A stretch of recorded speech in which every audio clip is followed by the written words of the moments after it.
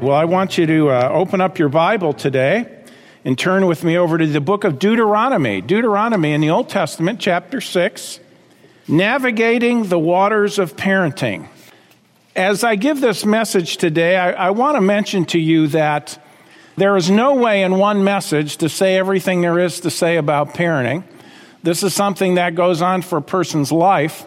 If you want a much more detailed series on the family, I would recommend to you our series, and it's on YouTube and on our different platforms.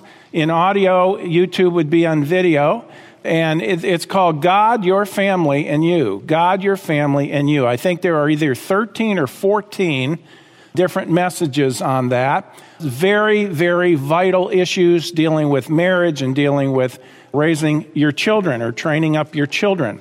Today we are kind of doing an overview, and we are looking at it from a little different perspective. We're going to be covering not only where you find yourself as far as parenting, if you're a parent, but also for those of you who have little kids at this point, what are you going to do? How are you going to deal with that down the road as they get older? So navigating the waters of parenting. Let's begin with this, that the biblical view of family is much different than the way most people see it. Most people are completely ignorant of what family is supposed to be today, especially with the attacks on the family, redefining the family. That is not what family is, the way the world is defining the family today. Many see the family just as simply something they would like to experience. Well, I'd like to get married, have a family one day. They're wondering, what would that be like? Well, it's more than an experience. It is a life-changing thing. And not only that, but God is the one who designed the family. By the way, it's one man, one woman. If they're going to have children, they have children out of that. This is the way God planned it. Now, I know different things come into the picture.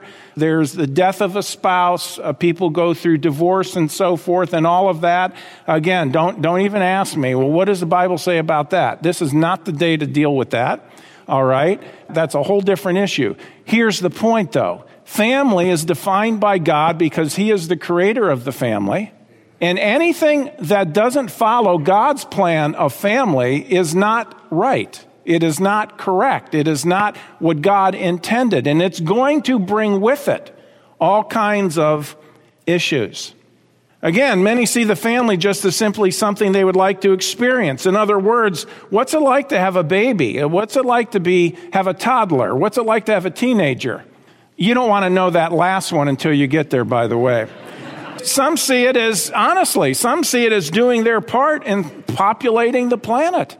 All right? That was somewhat of the mindset when I was a child, the way adults saw it. Well, we're going to do our part. We're going to continue populating the planet. And by the way, because maybe somebody here today or watching, you may have thought, well, that's not a good idea because the planet's overpopulated. No, it's not. You've swallowed a lie.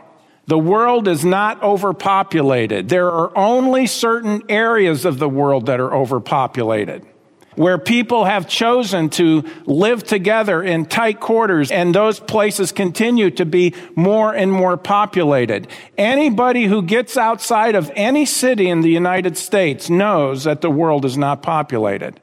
There are places all over the planet that are barren land where nobody lives. So don't believe that the world is overpopulated. That is a secularist mindset that is contrary to the way of God. The creator of the family, God, teaches us in the Bible that to have a family comes with a goal. Okay, God has a goal for your family. And the goal is raising up our children to be disciples of Jesus Christ. Leading them to Christ and then raising them up to follow Christ and live for Him with their life. That is the goal of parenting. Simply put, that's what it all comes down to. All the time that you invest in your children, all the work that you do to provide for them, all the education you provide, all of that, it is all supposed to be to the end of them trusting Christ as Savior and then growing up to be a follower, once they're saved, a follower of Jesus Christ, somebody who is a disciple of Jesus Christ. This is a completely foreign concept to most parents, but if you read the Bible, which is put together by the designer of the family, God, if you read the Bible, it becomes very clear that this is what God intended family to be. Now, in Deuteronomy chapter 6 and verse 1, it says, "Now these are the commandments, the statutes, and the judgments, which the Lord your God commanded to teach you." You notice these aren't suggestions from God. These are commandments from God. "That you might do them in the land whither you go to possess it, that thou mightest fear the Lord thy God, to keep all his statutes and his commandments," now watch this, "which I command thee, thou and thy son and thy son's son." Boy, that's multi-generational. See, this is supposed to go multi-generational. "All the days of thy life, and that thy days may be prolonged." Jump down to verse 6. "And these words which I command thee this day shall be in thine heart." You notice it's got to be in you. And by the way, when the Bible talks about the Bible being in a person's heart, it means that they have embraced it, that this is something that they've not only learned or have heard it in their mind, okay, through their ears, but it's something that they've allowed to go deep into them. Verse 6 again, "These words which I command thee this day shall be in thine heart, and thou shalt teach them diligently unto thy children." By the way, if they're not in your heart, you're not going to teach them diligently to your children because it won't matter to you. "Thou shalt teach them diligently unto thy children, and shalt talk of them when thou sittest in thine house, when thou walkest by the way, when thou liest down, and when thou risest up." Now, when you have children, you are entering into a life of adventure and challenge. All right? There's nothing like it. It will change you. You might say, well, what's the difference between, being married and having a family, having kids? It's all the same. It's not the same. Believe me, it's not the same. There's something about what children do to you once you become a parent. One of the purposes of marriage, not the only purpose, but one of the purposes of marriage is to have children if God so sees fit to make it possible for you to have children. And with that, to train up the next generation of children for Christ. So if God gives you children, he expects you to train them up in the nurture, the training, and the admonition of the Lord. That is what God does. When he puts that child into your family, with it comes the responsibility that I've just mentioned to you. So we have a deep and sobering responsibility. Successful parenting is driven by biblical love. Everything that goes into successful parenting is driven by biblical love. And it is an unconditional love. Now, let me define, when we talk about unconditional love, what we mean by that. Unconditional love is not saying that you approve of everything they do and that you dismiss rebellion when they rebel. Listen, folks, rebellion comes with a price. Part of the child's education is they must learn that actions have consequences. You can't do whatever you want and it's okay. And parents sometimes think, well, I just love them so much. I love them too much to correct them. You're not doing them any favors. That is not the way life is. You break the law, you pay the price. Okay? It needs to be the same. That needs to be taught. Those values, the right and wrong, the principle of sowing and reaping needs to be taught to our children. This is life. And to teach them that and to insist on that and to train them according to that, it's not because you're an ogre or you're mean. What it is it shows how much you actually do love them. You love them enough to let them know that what they're doing is not right, that it's not acceptable. Unconditional love is not saying that you approve of everything they do. You take the prodigal son, okay? The prodigal son was a rebel. He was a rebel. He left his father. But his father, all the time he was away destroying his life, all the time, his father never quit loving him. I don't believe he ever quit praying for him. And when that son had wrecked his life and came to himself, the Bible says, which, by the way, is a good definition of repentance. Had a change of mind. And he went back home. Dad was waiting for him. Dad was waiting for him. His unconditional love never changed, and he never approved of the rebellion of his son. Go with me to Jeremiah 31, verse 3. It says this. Now we know it's the Lord talking to Jeremiah. Of course, he's talking to the children of Israel as well. But look what it says. It says in Jeremiah 31:3, the Lord hath appeared of old unto me, saying, Yea, I have loved thee with an everlasting love. An everlasting love. What is that? An everlasting love is a love that never stops. It is a love that continues. Listen, children break their parents' hearts sometimes as they get older, but the love should not stop. The love should be continual. It should be a constant in the life of a child towards the child. Again, it doesn't mean you approve of what they're doing, but you respond to them biblically. And by the way, when you respond biblically, you're showing how much you love them. See, love, true love, acts in the other person's best interest. A loving parent gives their child what they need, not always what they want. Sometimes what they want is not good for them, and you say, no, you can't have that. No, you're not doing that. That's not being mean, that's being loving. You know as a parent that kind of decision and behavior is going to bring destruction and pain and sorrow to the life. And you step in and say, no, you can't do that. You're not going in that direction. You might say, what if they grow up and they rebel and they take off? You still love them. That's unconditional love. But it isn't that you approve of what they did. Galatians 6:9 says, let us not be weary in well-doing, for in due season we shall reap if we faint not. Stay at it as a parent. It's not easy. I know years ago there was a book written, great name for a book, Parenting Isn't for Cowards. That is true. And if there's anything that'll grow up a person, hopefully, it's having children and training them up.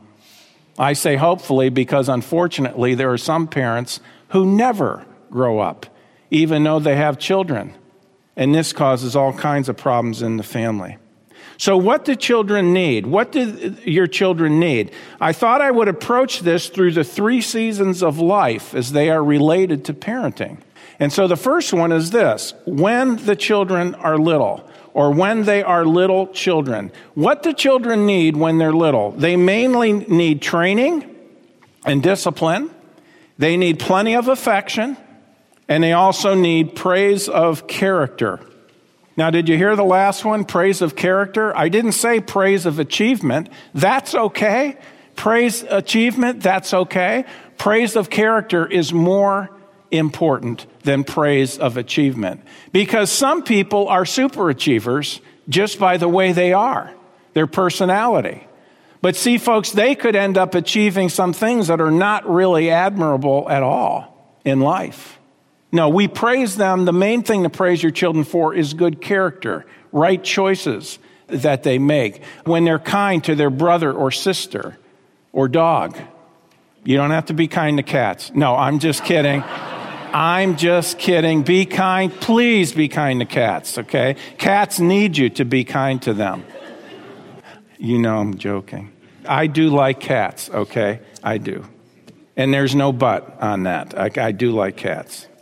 I have a problem allergy-wise with some of them, but I do like cats. But, you know, dogs are amazing, aren't they? They are amazing. They just are amazing. Boy, I can't wait to see the emails I get on that. Yeah, oh boy, you said it. Anyways, when they're little children, proper training, discipline, plenty of affection, also praise of character. Can I just toss this out to you, those of you who have the little ones? Don't try to reason with an infant or a toddler. You don't try to reason with them. A toddler, you don't start saying, well, let me give you 4 choices here, okay? No, friend, they're not that at that point. As a matter of fact, well, I'll continue on here. Let me say under number 1, when they are little children. The first thing is this: the goal of child training is to develop disciples of Christ. All right? The very word disciple means a learner. And the idea is learning the Word of God with the expectation of obeying it and following what it says. So when we talk about following Christ with your life, we're talking about being a disciple of Jesus Christ. That's not what you do to get to heaven. Salvation is a gift through faith alone in Jesus Christ alone, trusting Him as the one who died for your sins and rose from the grave. And you put your faith in Him and Him alone to get you to heaven. That's salvation. It's not based on works. But once we're saved, God wants us, yes, He wants us to grow in Christ and start walking with Him as obedient children, 1 Peter says.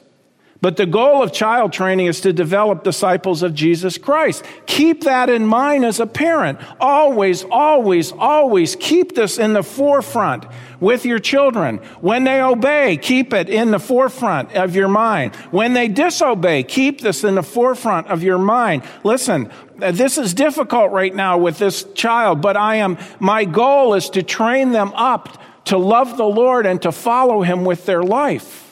It's not about you. It's about them and the glory of God in their life. Look with me to John chapter 8. Now remember I talked about love acts in the other person's best interest? Let me show you this. This is powerful. John chapter 8 and verse 31. Jesus had been speaking, giving them the gospel, explaining who He was and so forth. And it says in John 8:31, then said Jesus to those Jews which believed on Him. Some did not. So now He's addressing those who did, those who put their faith in Him as Savior. If ye continue in my word. So you've learned the truth. You've accepted me as your Messiah. Now if you continue in my word, in other words, you start growing, then are ye my disciples indeed, and ye shall know the truth. Now watch this. And the truth shall make you free. Notice that if they become disciples of Christ, they will live with inner freedom. You know what that inner freedom, folks? I use the term, it's a freeling. It's a feeling of freedom because you're not in bondage to sin. You will walk at liberty, the psalmist said. He says, I will walk at liberty, for I seek thy precepts. People think, no, if you follow the Bible, you'll feel in bondage. No, you won't. Only if you're a rebel who doesn't want to will you feel in bondage. But a believer who loves the Lord and takes His word and says, oh, Lord, thank you for your word giving me instruction, and then lives accordingly, willingly lives according to it, it'll produce a free feeling inside. And that brings with it joy and love and peace, the fruit of the Spirit. Now, parents, is this not what we want for our children? Isn't that the way we want their lives to be? Yes. Yes. So that's the goal. So notice that if they become disciples, they'll live with this inner freedom. And by the way, teaching children, training your children to follow Christ, okay, to love the Lord, to grow once they're saved. I'm not talking about outward compliance, but an inner surrender to the Lord. It's an issue of the heart. They have to own it for themselves one day. Now, when they're little, they don't understand that. Don't say, oh, well, little Bobby, here's the Bible, God's book, you got to own it for yourself. They don't know what you're talking about. But hopefully, through proper training and discipline and love and all the things we talk about in this, hopefully, they will not only trust Christ as Savior, but then understand the importance of the Word of God, investigate it, and say, yes, you know what? The Bible is true. God is right. I want His ways for my life. And they embrace that for themselves, and they live their life. Every child has to come to the point where they say, I know it's what mom and dad taught me, but I am convinced in my own heart that this is it. Parents, we got to do everything we can to nurture that and encourage them in that direction. Because outward compliance, that's all it is outward compliance. And as soon as they get out from under your roof, A life of disaster. Not a good place to be. So then we have to talk about discipline. When you discipline them, the key is to break their will and bring them into submission. Now, the Bible talks about using a rod. For decades now, people have been saying, ever since Dr. Spock, people have been saying, well, the rod that's just figurative talk. The Bible doesn't really mean that. Yes, it does. Yes, it does. I'm not talking about child abuse. Can I say this very quickly because I only have a limited amount of time? You do not know how difficult it is to preach a message like this because of so many people here in this room and who are going to watch this who come from all kinds of background of child abuse and everything else. And when I say use a rod, they immediately think of child abuse. I'm not talking about child abuse. I'm talking about self-controlled, proper, goal-oriented discipline of children. You're doing it for their benefit. You're doing it to bring them into training. You're training them. You're not punishing them. You're training them. There's a difference between the two. You're not pouring out your frustration on them. That can lead to abuse. You know what you're doing, and you're doing it God's way. You're following the instruction manual, and it works. It works. I say, you don't know what you're talking about. Yes, I do. We had 3 children. We raised them up, all of them. We trained them up biblically, and yes, we used the rod on all 3 of them. And they're all happy today. They're all saved. They're all serving Christ. Okay, if you do it right, it's not child abuse. And if you do abuse your children, yes, you should be reported because you have no right to abuse your children. But sometimes, what is that? How do you define the word abuse, right? Again, I got to keep moving. When you discipline them, the key is to break their will and bring them into submission. It is a change of attitude that you are striving for, okay? A change of attitude is what repentance means. Proper discipline draws your child closer to you, not away from you. If you discipline your child and afterwards you say, come here, let me hug you, and no, or they want to go the other way or whatever, you've not succeeded. As a matter of fact, you've just made them bitter. You've made them bitter. And they're still in the realm of rebellion. You've got to break the will to where they are sweet. Okay? There's been a change of attitude. And a child properly disciplined wants to be held, wants to be loved, wants to make things right with mom and dad, and teach them, make it right with God as well.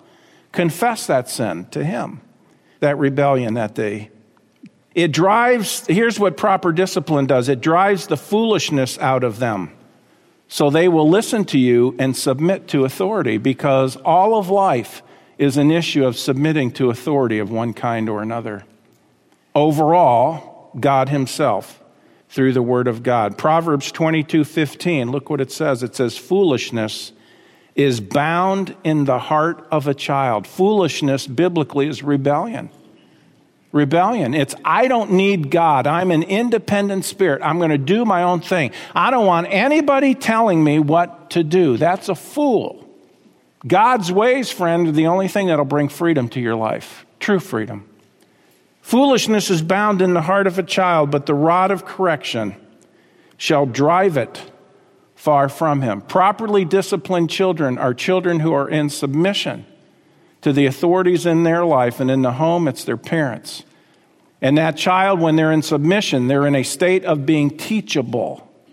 And when they're teachable, you can train them. You can disciple them when they're teachable. But if they're not teachable, listen, if you don't have control, there's no learning. That's a law of teaching, by the way. Any teacher will tell you that.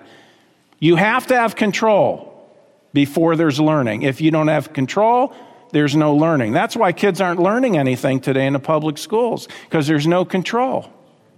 I know that's a generalization. They're learning all kinds of wrong things. Let's move on. Discipline is not something you do to a child, but for a child. Again, it's not punishment per se, it is training. This is what the word disciple means in the first place. Discipline is obviously related to the word disciple. To be a disciple of Jesus Christ is somebody who's living a disciplined life in submission to the Lord.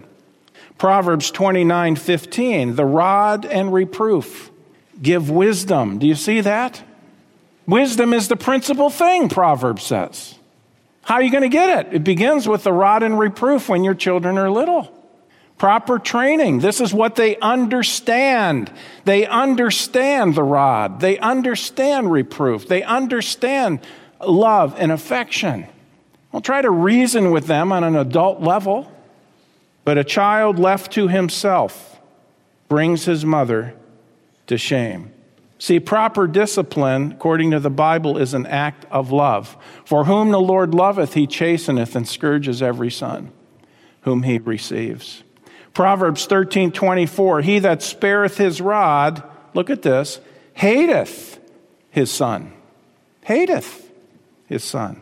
But he that loveth him chastens him betimes. That's an old King James word. It means early.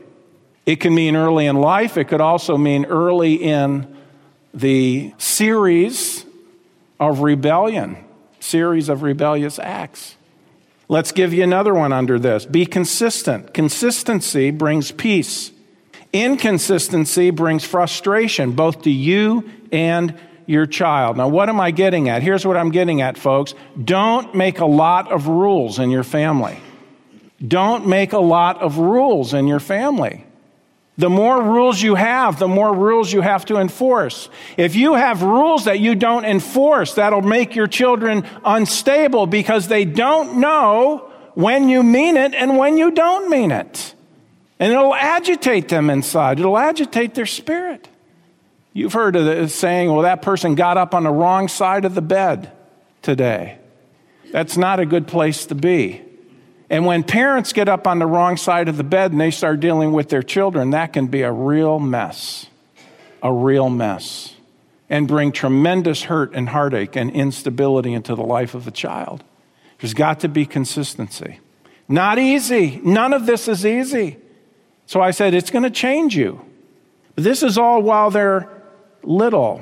Let me give you another one. Teach them the truth. This is the first responsibility of parents. Look over at 2 Timothy chapter 3. Teach them the truth. It says in verse 14, but continue thou in the things that thou hast learned and hast been assured of, knowing of whom thou hast learned them. Verse 15. Paul talking to Timothy, and he says, and that from a child thou hast known the Holy Scriptures, which are able to make thee wise unto salvation through faith which is in Christ Jesus. Timothy learned from his grandmother and from his mother the Word of God. From his grandmother and his mother. Paul says, continue in the things you've learned. Teach them the truth. Ephesians 6:4, you fathers, provoke not your children to wrath or anger, but bring them up in the nurture. That means training, and the admonition. The word admonition means to put into the mind. To put into the mind. The nurture and an admonition of the Lord. This is the goal. Teach them the truth. Okay, this is when they're little. But children grow. And they're little, and they're babies who can't walk, and then they get to where they can crawl, and then they get to where they can walk. Okay? And then they get to where they are talking all the time. You couldn't wait. Oh boy, you worked hard to getting them to talk, and now it's like they never stop talking. Well, you asked for it. You're the one who taught them. But they go up through that point, and then there's the preschool age, and then there's the kindergarten and elementary school, and before you know it, they're developing as a person, and then they become a teenager. A teenager. Wow. Hopefully, mostly instruction at that point. How are you going to be dealing with your children once they're teenagers? Hopefully, mostly through simple instruction and both verbal and hands-on with them. Okay, now remember, what have you invested into their life at this point? You've disciplined them properly, you've been consistent, you've loved them, you've given them proper affection, you've encouraged them when they have shown good character in their life. That's like a blessing on their life that will encourage them to continue to do right things. It's positive, it's a positive thing. And so very, very hands-on to that point. Once they become teenagers, hopefully, they're more set and you're doing it right, and now you don't have to discipline nearly at all, okay, as far as any kind of physical discipline such as spanking or anything like that. Mostly at that point, it's instruction, both verbal and hands-on. Hopefully, they've learned good self-control at that point. That's what those early years are for. And then once they're teenagers, you should be serving the Lord as a family. Serving the Lord as a family. And by the way, from the first day you have children, if you have a local church to be a part of, you need to be a part of that local church with your family. Okay? Now, this is one of those soapbox things. I'm not going to spend a lot of time on it today. But over the years, years ago, it was the fundamental Bible-believing churches, they say, our family's falling apart because every night of the week, dad's gone or mom's gone or something, and so they produce a bunch of rebels and all this, and so the church becomes the enemy. And then the years of focus on the family come in, and they say, oh, no. And they made their family God, okay? And so people, even today, they still got this thing. Which is more important, church or family? Church or family? Church or family? Here you go. Jesus Christ. Jesus Christ is most important. You know what that means? That means we're in church as a family. What a novel idea. Well, I can't come to church tonight. I can't be a part of this. There's a need, but sorry. We're getting together as a family. You've just made a conflict that shouldn't be there. We are to be serving Christ through the local church. Our family is supposed to be doing it. Our children grew up in church. They don't hate church. They're all in the ministry today. If your children grew up in church and they hate church, you failed somewhere along the line. Either that or your church was a disaster. There should be no conflict between church and family. The church should encourage the family to have a family life, a good family life where they spend time together and love one another and all that's supposed to be in a good Christian family. And then the family should say, you know what? Part of God's plan for our life is a local church. We're going to be there all the time. We're going to be a part. We're going to be part of the backbone. And the kids see in mom and dad, here you go, by example, we'll get there in a minute. The kids see in mom and dad the importance of the local church, that it's the plan of God and this is the way it should be. And because mom and dad are so sold on it, there's a much greater chance that the kids are going to be sold on it. But when you come to church and then for lunch on Sunday, you have roast pastor for lunch, you're going to lose your children because they see hypocrisy. The entire family should be serving Christ through the local church. Be spiritual in your natural life and natural in your spiritual life. Genesis 18:19, talking about Abraham. God says, "For I know him, that he will command his children and his household after him, and they shall keep the way of the Lord, to do justice and judgment, that the Lord may bring upon Abraham that which he has spoken of him." This issue went teenagers. What do teenagers need the most at this point in their life? They need you to be an example. They need to see the reality of Jesus Christ because they're at a point in their life where they're really thinking about the issues of life. They're starting to come into a more of an adult-minded thinking to where they're starting to reason things out. They've got to see the example and the reality of Jesus Christ in the life of the parent. If you don't have this one, you're going to lose the battle with your children. This is vital. I'm giving an example, a bad example. A young boy came to Sunday school late. His teacher knew that he was usually very prompt and asked him if anything was wrong. The boy replied that he was going to go fishing, but his dad told him that he needed to go to church instead. The teacher was very impressed and asked the boy if his dad had explained to him why it was so important to go to church rather than to go fishing. To which the boy replied, "Yes, Dad said he didn't have enough bait for both of us." Not good. Friends, if it's not real in our lives, then what makes us think it's going to be real in our children's lives? If we don't have a passion for Christ, then they probably will not either. They know what's important to us by what we spend our time on. thinking about, talking about, investing in. The next statement, I don't say it to spook you, but I do say it to make you think. Kids have many questions and they don't ask all of them. They must see the reality of Christ in our lives, and that means we are always the same, whether at church or at home or on vacation. We are always the same. That is reality. That is an issue of integrity, and that will have an impact on the life. I know we're not perfect, but that's not an excuse to be carnal and to try to justify it. Kids can see through that in a minute. And if we as parents are hypocrites, it'll turn them off to the things of God. Under this issue dealing with teenagers again, here's another one. Always be available to talk through issues in life that they are having. They're going to have issues. Always be available to talk through the issues of life that they are having. They need to feel the freedom to respectfully express their thoughts and feelings. Don't be shocked by what they say. As a matter of fact, if they say something that shocks you, you ought to be encouraged that they feel the freedom that they can express it to you without getting their head knocked off. Work through it. They're trying to navigate life. It's our job to help them through that, to reason with them. Take them back to the Word of God. Explain to them why these things are true. You might say, I'm so busy. I don't know if I have time for that. You better have time for it, or else you'll lose them. You cannot really help them if you're not communicating with them. When you have teenagers, okay, you need to have a dialogue with them, not a lecture. They need a dialogue. Now, I'm not saying there aren't times when a lecture is appropriate. Sometimes in love, you have to chew them out. That's rebuke. But other times, they've got questions. Do they feel like they can ask you? Are you going to point them in the right direction? Hopefully so.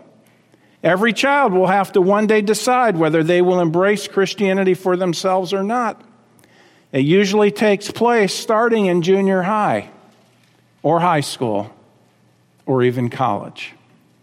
Let's move on. Last one, when they are adults, okay? You brought them into the world. You remember when they were babies? Nobody had gray hair back then. You brought them through the teen years or elementary years, then the teen years, then off they went to college. Now they're away. They moved out, hopefully. And you've got they're adults. They've got their own kids. You're granny. One of ours calls me Grampy. That's a new one, Grampy.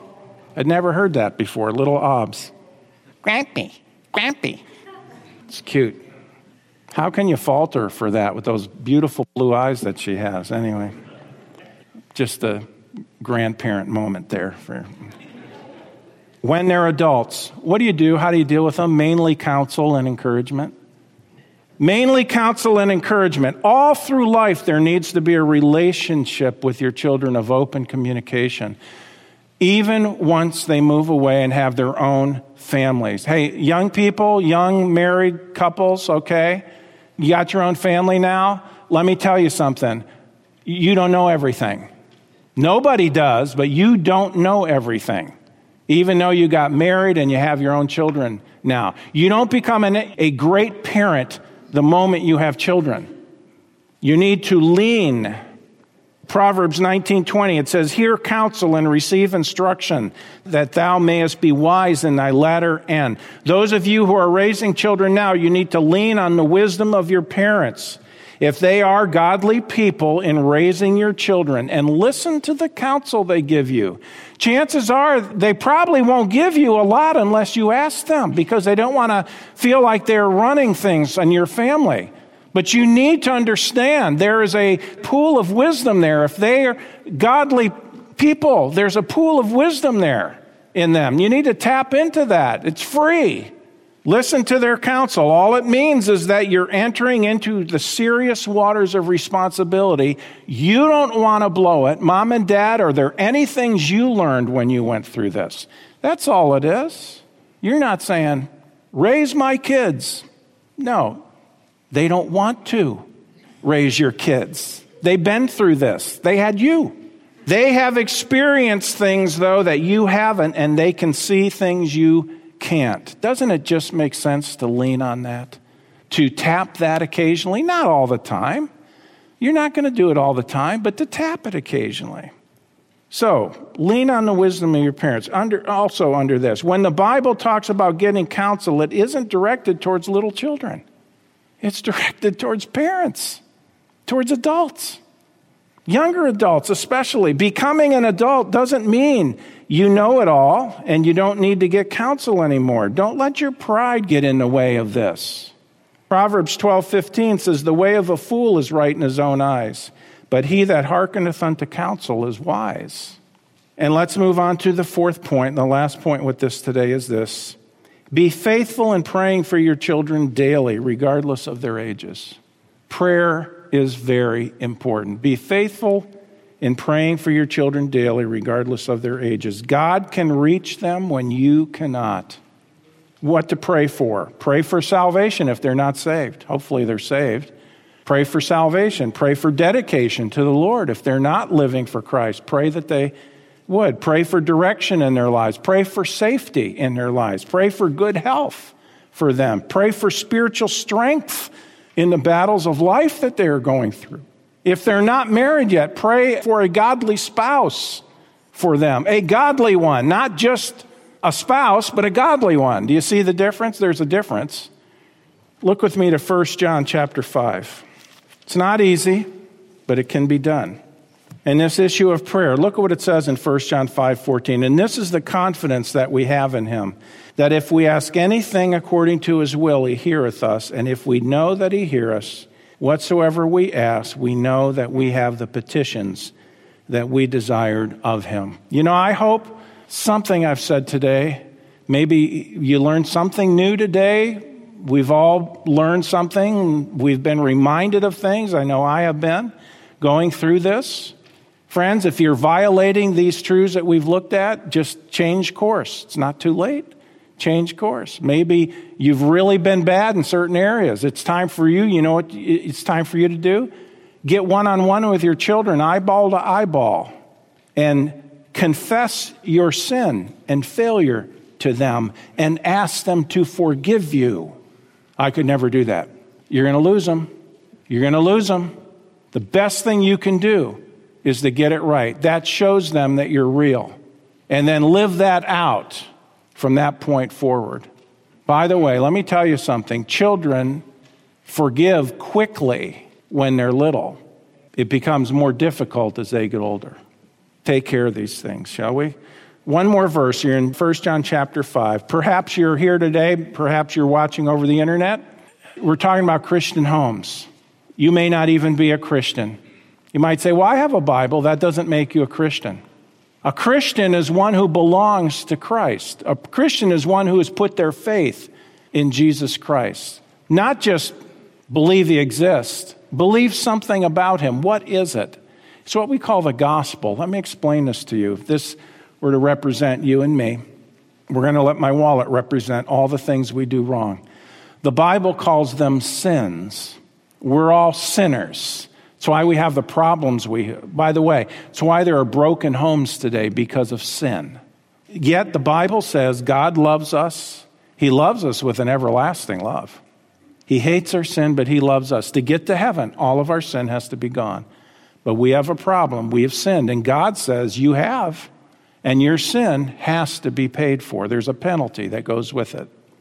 And we would not only have to die physically, but spend forever separated from God in hell. Heaven's a perfect place. You got to be sinless to get there. We are not. I say, well, I'll do good works. I'm a Christian. I'll do good works. Well, that won't get you to heaven. Good works won't get you to heaven. So you got to be perfect. You have to have a payment for sin. The sin's got to be gone. Good works don't take away sin. How are you going to get rid of it? Well, the only way you can is through what Jesus Christ did for you on the cross. This hand represents him. He's God in the flesh. He came down from heaven, and when he died on the cross, our sin, he had none of his own. He took our sin upon himself. God in the flesh took our sin upon himself, and he made the payment for your sin already. He was buried, and he rose from the grave. And he says in his word, if you will put your faith in him, that he made that payment for your sin, you're trusting in him that he has paid for all your sin, he will give you that moment everlasting life. And the Bible says you can know that you're going to heaven because of what he did and because God can't lie. God says if you will believe or trust in Jesus Christ, you can know that you have eternal life. Look at it in verse 13. It says, these things have I written unto you that believe on the name of the Son of God. His name means God who is our Savior. Jesus, we're talking about. These things have I written unto you that believe on the name of the Son of God. Look at this, that you may know that you have eternal life. You can know you're going to heaven if you will believe, trust in Jesus Christ as your Savior. See, if you're trusting in the way you live your life, number one, that doesn't pay for sin. Number two, you got to be perfect. Who can be perfect? None of us can. So you fail in that. That's why it says, for by grace are you saved through faith, and that not of yourselves. It is the gift of God. It's not of works, lest any man should boast. Only trusting Christ as your Savior will take away your sin. Will you trust in Christ today? If you don't trust in Christ, the payment he made is not good on your behalf. And if you die in your sin, you'll be lost forever in hell. So please trust in Jesus Christ, would you? Well, friends, that concludes this edition of Voice of Assurance. Thanks so much for listening. And would you share this ministry with a friend? To contact us or learn more about our ministry, please visit www.northlandchurch.com. Your prayers and support for this ministry are greatly appreciated. Thank you so much, and God bless you.